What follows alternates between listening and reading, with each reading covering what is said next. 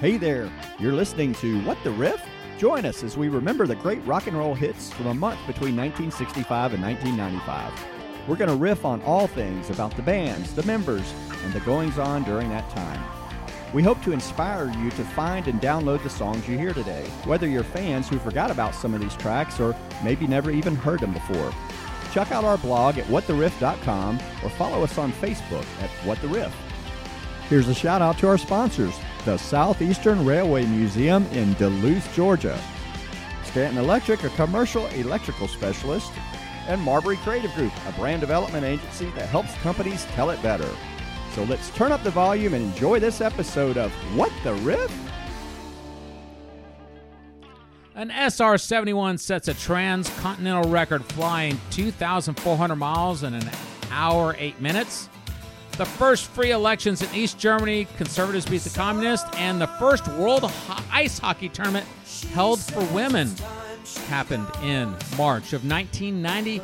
You're listening to What the Riff. I'm Wayne. I'm Rob. I'm John. And I'm Bruce. And what Rob brings us his album. What you got, Rob? All right. In 1987, this artist was a musical guest solo artist on Saturday Night Live, which his brother, Sean, was hosting. Oh, Michael Penn. Is it that the actor? He was an actor also, correct? Michael Penn did a little acting. He was on St. Elsewhere. Yeah, I remember him. He was mostly known for his music. Okay. He had another brother named Chris. Oh, Chris Penn is the one I'm thinking of. I'll tell you a little bit about that, too. So he came from an acting family. But this is his first album, March, and we're listening to No Myth. So you probably recognize this. Absolutely do. Yeah. I really appreciate Michael Penn's vocals and his style. It's just a cool groove, cool sound. Mm-hmm. What would you call it? What kind of music would you say this is? This is pop. I'd call it Pennsylvania music. Quaker? Quaker music, really? What? It's got a little bit of... Wouldn't that be acoustic? It's got a little folk rock. I don't see it as pop. I think of pop that's starting to get into like Michael Jackson and some of that kind of stuff. I think this is a little more almost alternative, a little bit more. It's a little folk pop sound. This was this made it to number 22 on the contemporary tracks, number 5 on the mainstream rock charts, number 4 on the modern rock charts. What's a good song? And that's No Myth. I like his lyrics. What if I were Romeo in black jeans? Did you guys ever have black jeans or white jeans? Oh yeah, man! I had them. I had those ones where you'd fold the bottom over and roll them up on your leg, on the bottom of your leg. I had a pair of those for a minute. Mine were only ripped, and that was because I was a kid and I would rip them at the knees. Then later on, you had to pay for them to come ripped ahead of time.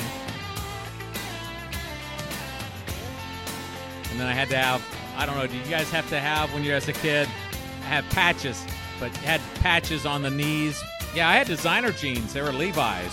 Right. Boy, he slipped this album in, didn't he? Because, I mean, this album in 88 goes nowhere. This album in 93 does okay, but not great. You're right. In 1990, early 1990, this album can do well. Yeah. And we've talked about this before. This is a time where the music industry is kind of searching, you know? Your heavily produced hair metal bands are on the way down. Yes. We're still a couple of years from the Seattle sound, the grunge sound taking over, and there's a lot of variety that's happening right now. I mean, I guess it helps you can lean on Big Brother to get you some publicity too, right? Oh, absolutely. Yeah, no doubt that helped him a bit. Yeah. This album did really well, and in 1990, Michael Penn actually got MTV's Video Music Award for Best New Artist. So, I mean, for the year. Now, did Michael Penn actually pen his own songs? Oh, my God. Absolutely. In fact, he produced recordings for a lot of other people as well. I'll get into that in just a second. Our second track here is called Half Harvest, and I like this feel. Does this remind you of anybody else that we've covered or talked about? I tell you, it sounds a little bit. If it was a female singer, I'd say it's a little Tracy Chapman-ish. I was going to say Indigo Girls if it was female. Could be, yeah. Makes me think of Glenn Tilbrook from Squeeze. The vocals. Yeah, that could be it. Doesn't it sound like it could be Squeeze? Yeah. It's really understated, isn't it? And almost Kevin Gilbert from Toy Matinee, Bruce. Oh, yeah. I really like Gilbert. Yes, you're right. Oh, I was sort of almost thinking Joe Cocker.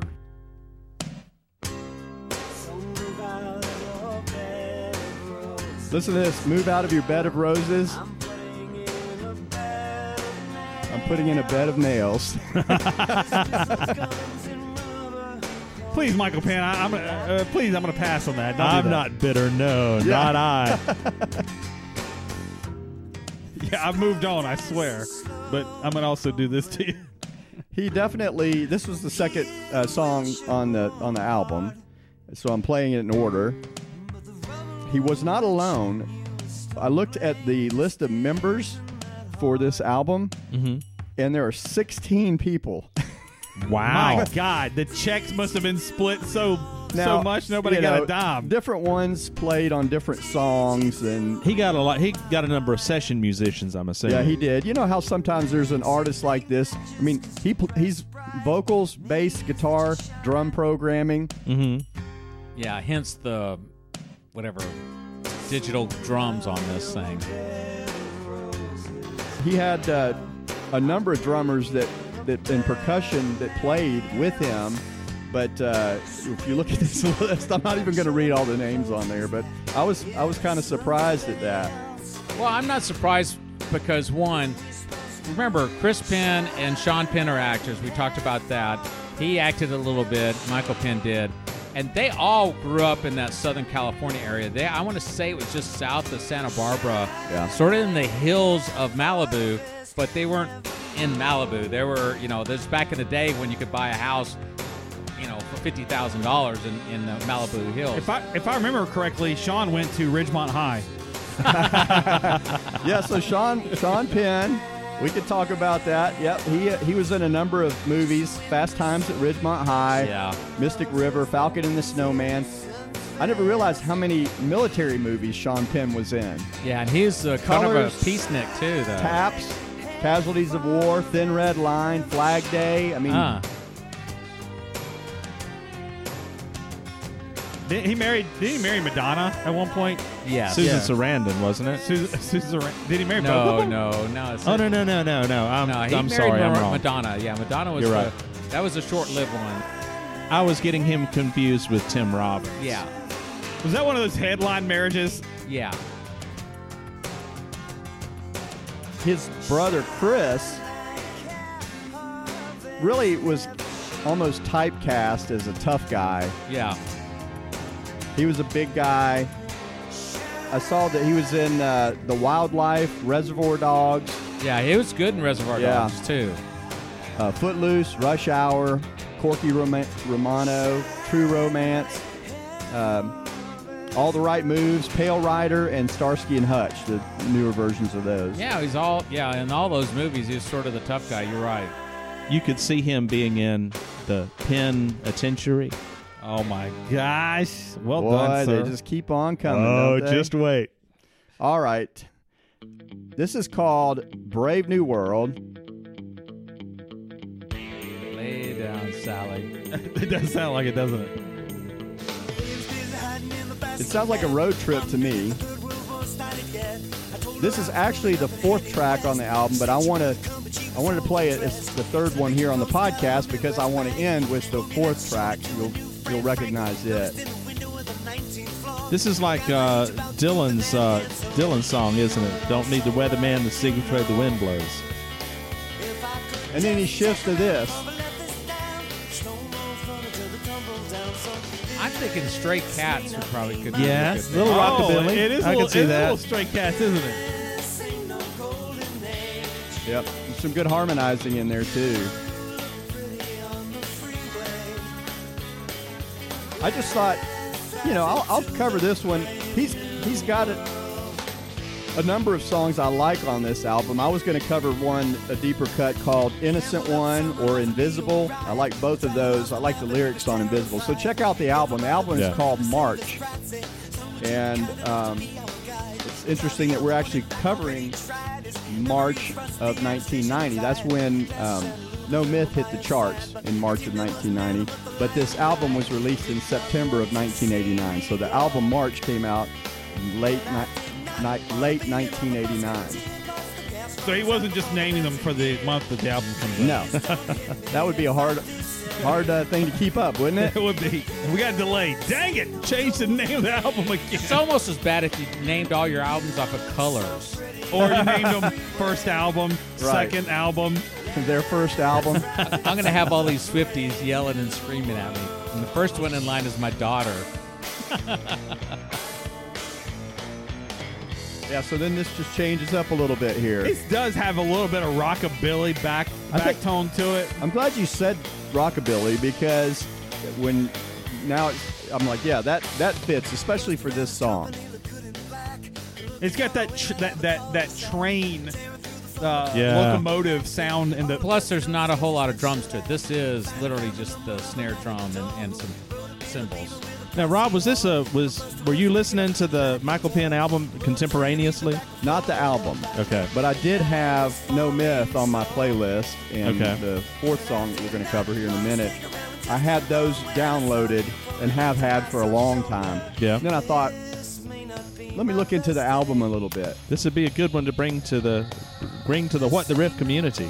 Yeah. I think there's some pent-up demand for it. Oh, my gosh. All right, we're going to start throwing pens and pencils and microphones. Just remember that ultimately I can edit stuff out of this podcast. I specifically liked when Michael transitioned from his music and acting career into magic and picked up his friend Teller. Yeah. That was a good move for him. Right. All right, top hits of March 1990. Escapade, Janet Jackson. We're going to get rid of this. Hey, a great song, Black Velvet. I'm surprised we haven't done that one. If you Mile. please. Solid. Yeah. Rome by B-52s. That's another. I think we got that album in the day. Hey, you and I saw them play that recently, didn't we? Yeah, we did. Love Will Lead You Back, Taylor Dane, and Price of Love, Bad English. Very nice. Bad English came out with Price of Love here, huh? Yeah, in March of 1990. Now they start doing a little scat. It is a little scattish. Man, I kind of dig it. It's got a good sound to it.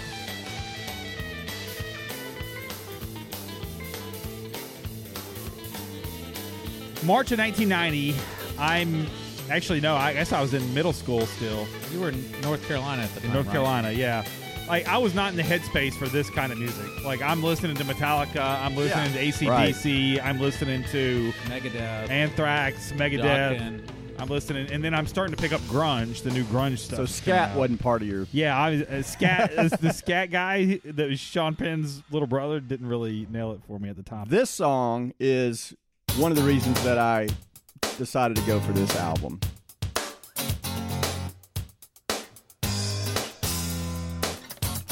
Well, you cut me to the quick with some kind of abandon, and I'm pouring over. This is called This and That. This and That reached number 10 on the modern rock charts. And it's just got a really nice feel to it. Again, he sings on a pretty quick tempo. Yeah. His words just kind of hit the beats. He's not playing this guitar, is he? Yeah. Is he really? It's not bad. He's pretty good. It's not complicated, but it's pretty good. Right, and here's the chorus that you'd recognize.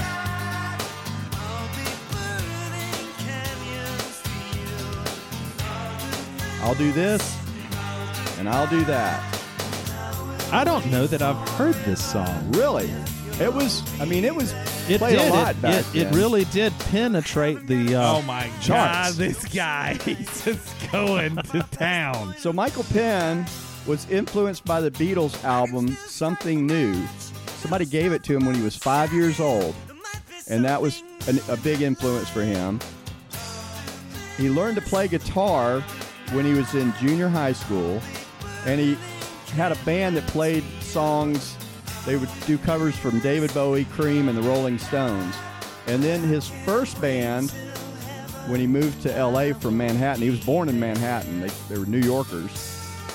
Was called Doll Congress, and they opened for REM. So that's kind of where he got his start. I like this by this song music critic. His name is Park Pewterbow. In Stereo Review, he says, Michael Penn is a thinking person's pop musician.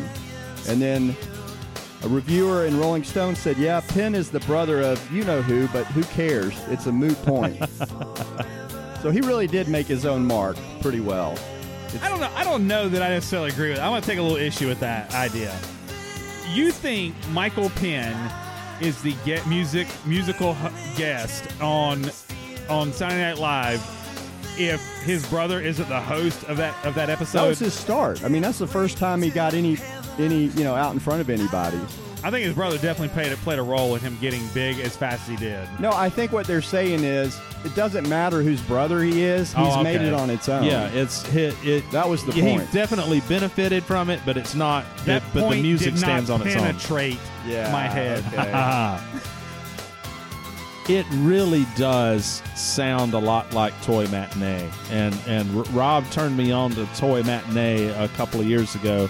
I just think that's just a fantastic sound, so I'm definitely going to have to check out this album. You definitely should. A couple other quick notes on Michael Penn. He's produced recordings for Amy Mann, The Wallflowers, and Liz Phair. And he's also done a couple of soundtracks for Hard 8 in 1996 and Boogie Nights in 1997. All right, Michael Penn and March, and now we're going to go to our entertainment track brought to us by the Southeastern Railway Museum in Duluth, Georgia. March of 1990 had the big submarine spy thriller called The Hunt for Red October. It had Sean Connery, Alec Baldwin, James Earl Jones, and Sam Neill in it. If you remember that was such a great movie. Oh, yeah. It was so well done. But this is where this really put Tom Clancy on the map too, as not just a writer, but a kind of a celebrity. Yeah, I mean, I've read several of his books. Yeah, they're he's good. exciting books. They're dated. They're all that Soviet era, and obviously that's pretty much been over with for a while. Bad Influence. It's a psychological thriller with Rob Lowe and James Spader, and that was, I guess, the post, time after they were big and popular in the 80s. Yeah, I vaguely remember that one. House Party. You guys remember that one? The comedy do. film with Kid and Play? I do remember that one. I remember that one. That was a fun movie. That was a fun movie. Another interesting movie, if you like the English comedy, was Nuns on the Run with Eric Idle and Robbie Coltrane. Robbie Coltrane was the guy that was in Harry Potter, the big Hagrid. Oh, Hagrid? yeah. Yeah. He passed away recently. Another big movie that came out in March of 1990, Pretty Woman, with Julia Roberts and Richard Gere, where he... Yeah, she was a prostitute. And he falls in love with her. The comedy of March 1990. This was actually pretty funny, and I enjoyed the heck out of it. Joe versus the Volcano. I've never that seen wasn't it. bad. Yeah, I've never seen it. It's a Tom good- Hanks, right? Yeah, Tom Hanks. I think he's supposed to be terminal with something. Yeah. And Meg Ryan was his sort of interest, but he just would not close the deal. And I guess someone gave money for someone to jump into a volcano to keep it from exploding. Yeah. Oh, gosh. They tried to get him to jump into it. Yeah, like, exactly. Well, he volunteered initially, and then I guess finally found out that he was in love with Meg Ryan. And then the superhero movie of March 1990, based off a comic book, Teenage Mutant Ninja Turtles. Yep. I remember that one. This is also around the time when the Batman movies were coming out. Yeah, I think Yeah. the Tim Burton second, ones. It was getting close. I think it may have the already first come one out. came out in '89, so Yeah. it might have been close. Batman to the, Beyond, I think, came out in 91. Okay. All right, in March of 1990, the Academy Awards, Driving Miss Daisy won, Daniel Day-Lewis and Jessica Tandy won. In TV, the People's Choice Awards, Dustin Hoffman and Meryl Streep win for the movie, and Bill Cosby and Felicia Rashad win in TV, which obviously was The Cosby Show. Singer Gloria Estefan fractures her spine when her truck hits her tour bus in Scranton, Pennsylvania. Oh, I'd forgotten about Yeah, that. that was a big deal. And the season ending of Alf, Consider Me Gone, happened, and it turned out that was actually the end of Alf. The surprise end of Yeah. the series. Yeah. More things that ended. The Brady's. I didn't even know there was a remake of the Brady Bunch, but it was called the Brady's. Must not have done very well. Then you had Freddy's Nightmares, which was obviously the Nightmares of Elm Street. You know, it was the TV show. And then this was in syndication for forever. It was 7 years. Mama's Family. Do you remember that? Yeah, Classic show. off of the Carol Burnett show. Carol Burnett, Yeah. yeah. Those comedians were awesome. Well, that's your entertainment of March of 1990. Now we'll get into our staff picks. And who are we going to first? We're going to go to Bruce. That would be me, my friend. And let's see if you recognize this. This has got that melancholy feel that I tend to be drawn to. This song went to number 55 on the Billboard Hot 100, but just dominated the then new Billboard Alternative Songs chart, which started in 1988. This is Peter Murphy, Cuts You Up. Oh my God, what a great song this was. You remember this Yeah, one? I do remember. Yeah, I this remember song. it too. I loved his voice. I loved the dry tone of his voice, the way he weaves it into this song. Yeah. He's got a very distinctive voice, doesn't he? He does. It's got kind of that Queensryche echoey English sound to it a little bit. Yeah. So it spent 7 weeks at number 1 on the Billboard Alternative Songs chart. And if you recognize the voice, Peter Murphy was the lead singer of the group Bauhaus, which sang the song Bela Lugosi's Dead. I remember that song. Remember that? Well, I mean, this is sort of college rock music at this Yeah. time. So, Yep. yeah, so I was more into that than the pop. I mean, like you said, it was a dead period. 88 and early 91, it was just a dead period for me in music. So I was more into the college rock. You weren't a hairband guy? Well, I did a little bit of the hair band. We'll get to that in a little bit. But yeah, I did some of that. But yeah, even that was like Bruce said earlier, it was overproduced. Some of this stuff was just crazily produced. Yeah, it really was. So Bauhaus, the other members went on to form the group Lovin' Rockets, Yeah. Yep. which you might recognize that, No New Tale to Tell. Murphy and guitarist Paul Statham wrote this song, and that violin that's in there is actually a sample. They brought in a viola player to perform the part, but Murphy had submitted it with this kind of sample violin, and they just never could get the sound exactly where they wanted it, so they left it as a sample. A friend of mine that does most of our music composition and jingles when we're doing something for a commercial, he was telling me that he was working for a company, and they've got a metronome in the background for him to, make sure the timing is right. Right. And so when he sent the client the final thing, the client goes, "Where's that little beat that's in the background?" And he goes, "What are you talking about? We didn't have a percussion in there." He goes, "No, that was, just keeping the beat." And he goes, "That was the metronome. That's That's not supposed to be there. that's not part of the song." So he actually added it in, and they went with it. Why not? So deciphering the meaning of this song is a little difficult, but Songfacts asked Murphy about it, and he said it's about how the path of self-knowledge and discovery will ruin your assumptions and keep you from being arrogant. So that's kind of the idea. Apparently Murphy is a big, kind of a big spiritual kind of guy. He's big on self-discovery and things like that. Yeah, his voice is very distinctive, and I know you mentioned the other bands. Of course, it's hard to think of other songs when you're listening to one, but I know that I've heard him in other songs. Right. It's got a gravelly kind of consistency to it. I mean, doesn't it? he named the album Deep. I mean, when you name the album Deep, you got to write some tracks. It better be You got to write deep. some lyrics that are gonna make you think about them, right? Yeah. My wife always gives me the compliment. She always tells me that wisdom has chased me my entire life, but I've always been faster. So, I don't know what she means by that. Well played. Well played. Am I supposed to take that as a compliment? I think she's just saying I'm super fast. That's all. If I remember correctly, the video for this is kind of interview with the vampire-y Yes. type of thing, a little gothic. Yep. Well, this is around the time that movie came out, isn't it? I think it is, yeah. Yeah. I mean, there was that period after the hairband day, the bright lights, the glitter, the sequins, and all that stuff, where it kind of did go a little bit goth.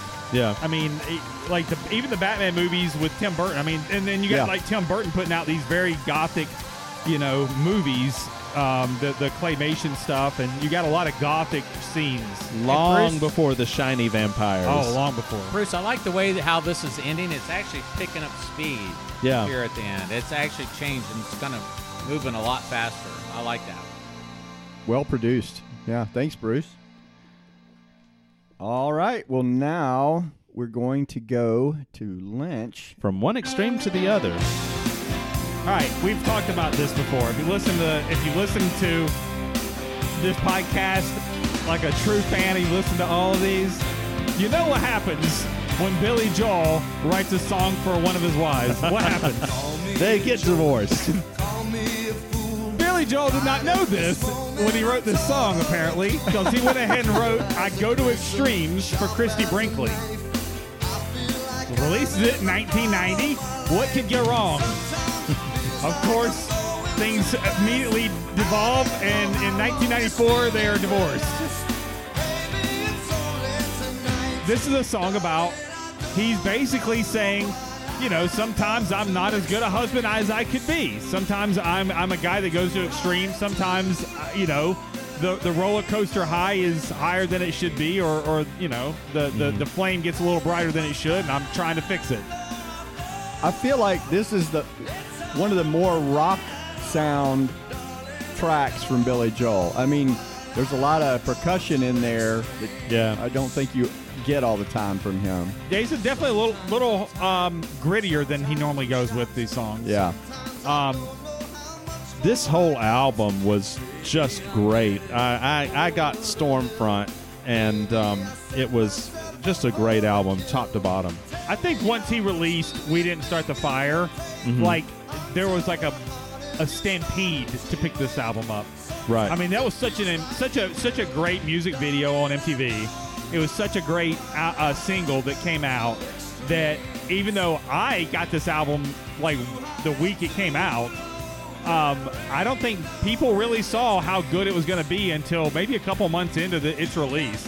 And then it slowly built up steam, and before you knew it, this album was super popular. Oh, yeah. Well, I mean, you've got, everybody knows about We Didn't Start the Fire, and you recognize this song, but there's so many, the Downeaster Alexa is on that one. He's got one called Leningrad that's a really good song about the fall of the Soviet Union and friendships across the Iron Curtain. And he's got one at the very end of the album, of the CD, called And So It Goes, that is just him and the piano. I love that song. I almost picked that song instead of this one, but I thought, we got a theme going with Billy Joel and divorces, so we got to stick with it a little bit. Well, this was a top 5 hit. This was, yeah. Yeah. Absolutely. And you got the classic Billy Joel playing piano in the background. It's almost blown out by the rest of the music. The drums are like overpowering the piano here. This song was co-produced by Mick Jones From Foreigner? from Foreigner. Oh, okay. Yeah. Mick Jones also worked on Van Halen stuff, as we know. It's the very first time that Billy Joel did not use Phil Ramone as a producer in over a decade. And he comes out and he goes, and he got asked, he goes, is there bad blood or something? Is that why you're not using him? And he goes, no, it's kind of like you get married and you're just too close to your spouse producing stuff, and you're like, what if I mix it up a little bit? maybe I'll get a different sound. And obviously he did get a different sound with this. Yeah. It does fit the time frame, so. Yeah. I like this piano part here. Rob, were you There listening? you go. Were you listening to this album when it came out? I remember this. No, I didn't have the album. I remember this song, and I remember We Didn't Start the Fire. I'm a little bit more old school, so I like the Piano Man, Glass Houses. But like that didn't make you buy this album, or you weren't? I did not buy this album. No, I did not. Really? No, I did not start that fire. Yeah, my dad was a big Billy Joel fan, so we listened to this stuff. Yeah, my mom was, but it was more the older stuff. But he's so talented. Wow. All right, well, now we're going to go to our next staff pick, and this is being brought to us by Wayne. What do you have for us? All right, guys, we're in peak big hair metal time here. And out of Las Vegas, baby, we have Slaughter. You can tell what it is immediately, right? Yeah. Up All Night. It's that glam metal sound. I mean, it's written by the band members Mark Slaughter and Dana Strum. And yes, that is his real name. The band is named after Mark Slaughter, and that was his birth name. You gotta think if let's say you're a hair metal band in 1990, right? March of 1990. You have been living high on the hog since about 87-ish, maybe.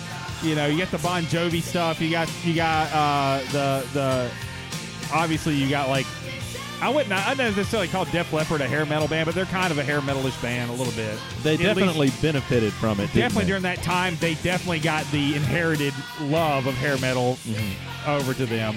But you got so many Motley Crue and all those. And then in 1990, you're thinking this can never end. We are rock gods. Everybody loves our glam, our hairspray to hair. This will never come to an end. And like it comes to a crashing halt in like 91. I mean, like slams the brakes. Oh, speaking of which, John, yeah, you talk about your typical heavy metal video. There's scantily clad women there with lights in the backdrop, and they're in the rain and stuff like that. And of course, you got the band playing their music, and they're doing the hair flips every time, throwing their hair back. I call this heavy metal. Well, glam metal maybe. Yeah. And they even had a guy leaning up against a brick wall. It was like just some random dude. It's like, okay, where'd that come from? But we got 30 seconds to fill. Just lean that dude against the wall. Cool. But New York Times did put this video as the 15 essential hair metal videos. So, yeah. But, yeah, going from dusk to dawn is what they're talking about here. And is this not the theme songs for most bands? I mean, you think about it, it's a rock band's anthem. Because, yeah, I want to rock and roll all night and party every day. Or, Wayne's favorite song, We Built This City on Rock and Roll. Oh. Yes. All right, this is off their debut album, Stick It To Ya, and it sold over 2 million copies worldwide and went double platinum. So, yeah, they were one of the last ones to benefit from this hair metal. And like John said, in 91, it just kind of falls apart. And they won the American Music Awards for the favorite heavy metal new artist in 91. And they drudged on during the grunge music time. They weren't as popular, but they still kept on playing. They're mainly a warm-up group. They only had a few hits. I mean, they toured with Kiss, Poison, Ozzy Osbourne, Ted Nugent, Night Ranger, and Damn Yankees. So now only 7.5 years separate this song from Toto's Africa. So if you're keeping track, Clearly an inspiration. In some ways. Sure as Kilimanjaro rises like Olympus above the Serengeti. This song did go to 27 on the charts, and these guys are still out there touring. They're doing the rock cruises, metal festivals, and everything else. So, all right, we're moving on to our last staff pick, and that's going to Rob. What you got, Rob? This is singer, songwriter, manager, and record producer Jude Cole. And the song is Baby It's Tonight. Pick up the phone, He's got a little bit of a John Waite style voice. Yeah, I was going to say that. He could almost pass this. Yeah, This sounds more mid-'80s to me than it does '90. I agree. Yeah, I was looking on options to choose, and when I saw this, I was like, I hadn't heard that in a while. We did a staff pick of Jude Cole, I think, a while back. Yeah, I just think don't I know did which a one. Jude Cole. Yeah. Here, you're going to hear the chorus, and then you'll recognize it.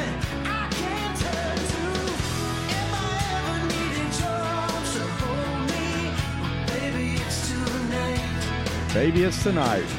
This was a misheard lyric for me. What'd you think he was I saying? thought he said, "Baby, it's too late." I did too. Did you really? Yeah, I really did. Good thing Oh, you guys had negative thoughts during relationships then, didn't you? I like the melancholy, man. What can I say? he started out with the band Lifehouse, and at one point he started a record label called Ironworks with Kiefer Sutherland.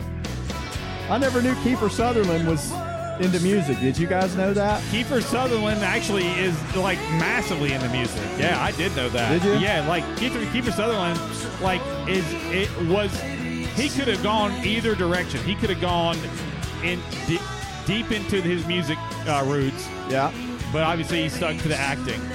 Well, and in the Lost Boys, we found out he is up all night, sleep all day. He is. His days and nights are swapped by necessity. I wonder if he was involved, though, producing and picking the songs for that album.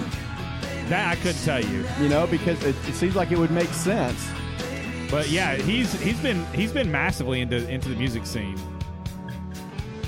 Now, you guys might have thought it was said "Baby, it's too late" because that is commonly what Wayne tells the girls that are not going to the concert with me and him when they call him up last minute and go, "No, I want to I'd come." really Wayne. like to go after all. I'd really like to go after her, but I'm sitting beside him in the truck, and he goes, "Baby, it's too late," because John's going with me to the concert. I thought it was when he called you and you're at the gym working out, and he's like, "You going to the concert? We're supposed to meet." And I you're would like, never say that. And you go, "I forgot." And he goes, "Baby, it's tonight." Baby, it's tonight. I'm like, don't call me baby, you psycho. So this was from his second album, A View from 3rd Street, and this song made it to number 16.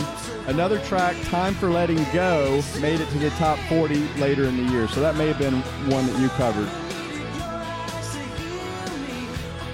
But it was kind of brought me back. Oh, by the way, drums and percussion, you're listening to Mr. Jeff Porcaro Oh, from very the band nice. Toto. No. I'm sorry.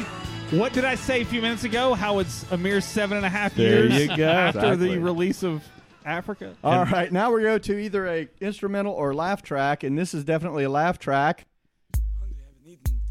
Got to listen for a second. Attention, all you sucker crews. Attention. All right, I didn't put this one on the database. Who did that? Easy Irving. This is Kosher as They Want to Be by Two Live Jews. Okay, we're canceled. This was a comedy hip-hop duo, and it was MC Moisha, Eric Lambert, and Easy Irving, Joe Stone, and it's a parody of Two Live Crew. Ah. Did you put this one on there, Rob? I did. I would have thought it would be Wayne that would get us I would have bet canceled. that house Wayne put this on there. Yep, they actually made it on MTV, Regis and Kathy Lee, and other media places. Mistakes were made. All right, other music of March of 1990. Flea and Chad Smith of the Red Hot Chili Peppers are arrested for incident in a performance at Daytona Beach MTV's Spring Break. You guys remember those? Yeah, They big. allegedly assaulted and verbally abused female audience members during a jump off the stage. So, Oh, yeah. I think what it was is Flea was literally naked, and he did like a stage dive or something like that, if I remember right.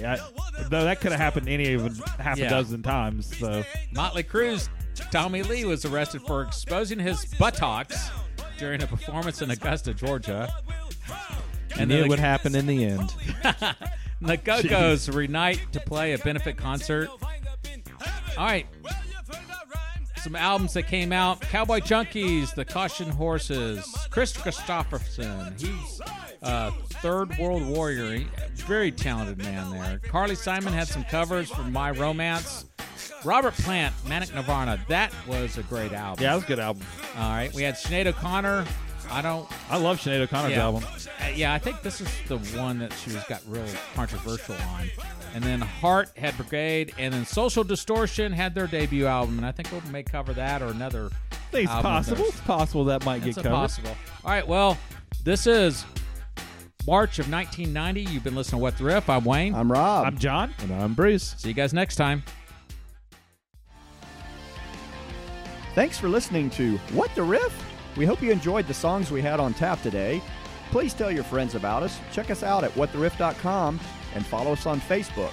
Special thanks to our sponsors, the Southeastern Railway Museum, Stanton Electric, and Marbury Creative Group. That's all for this week. See you next week on What the Riff?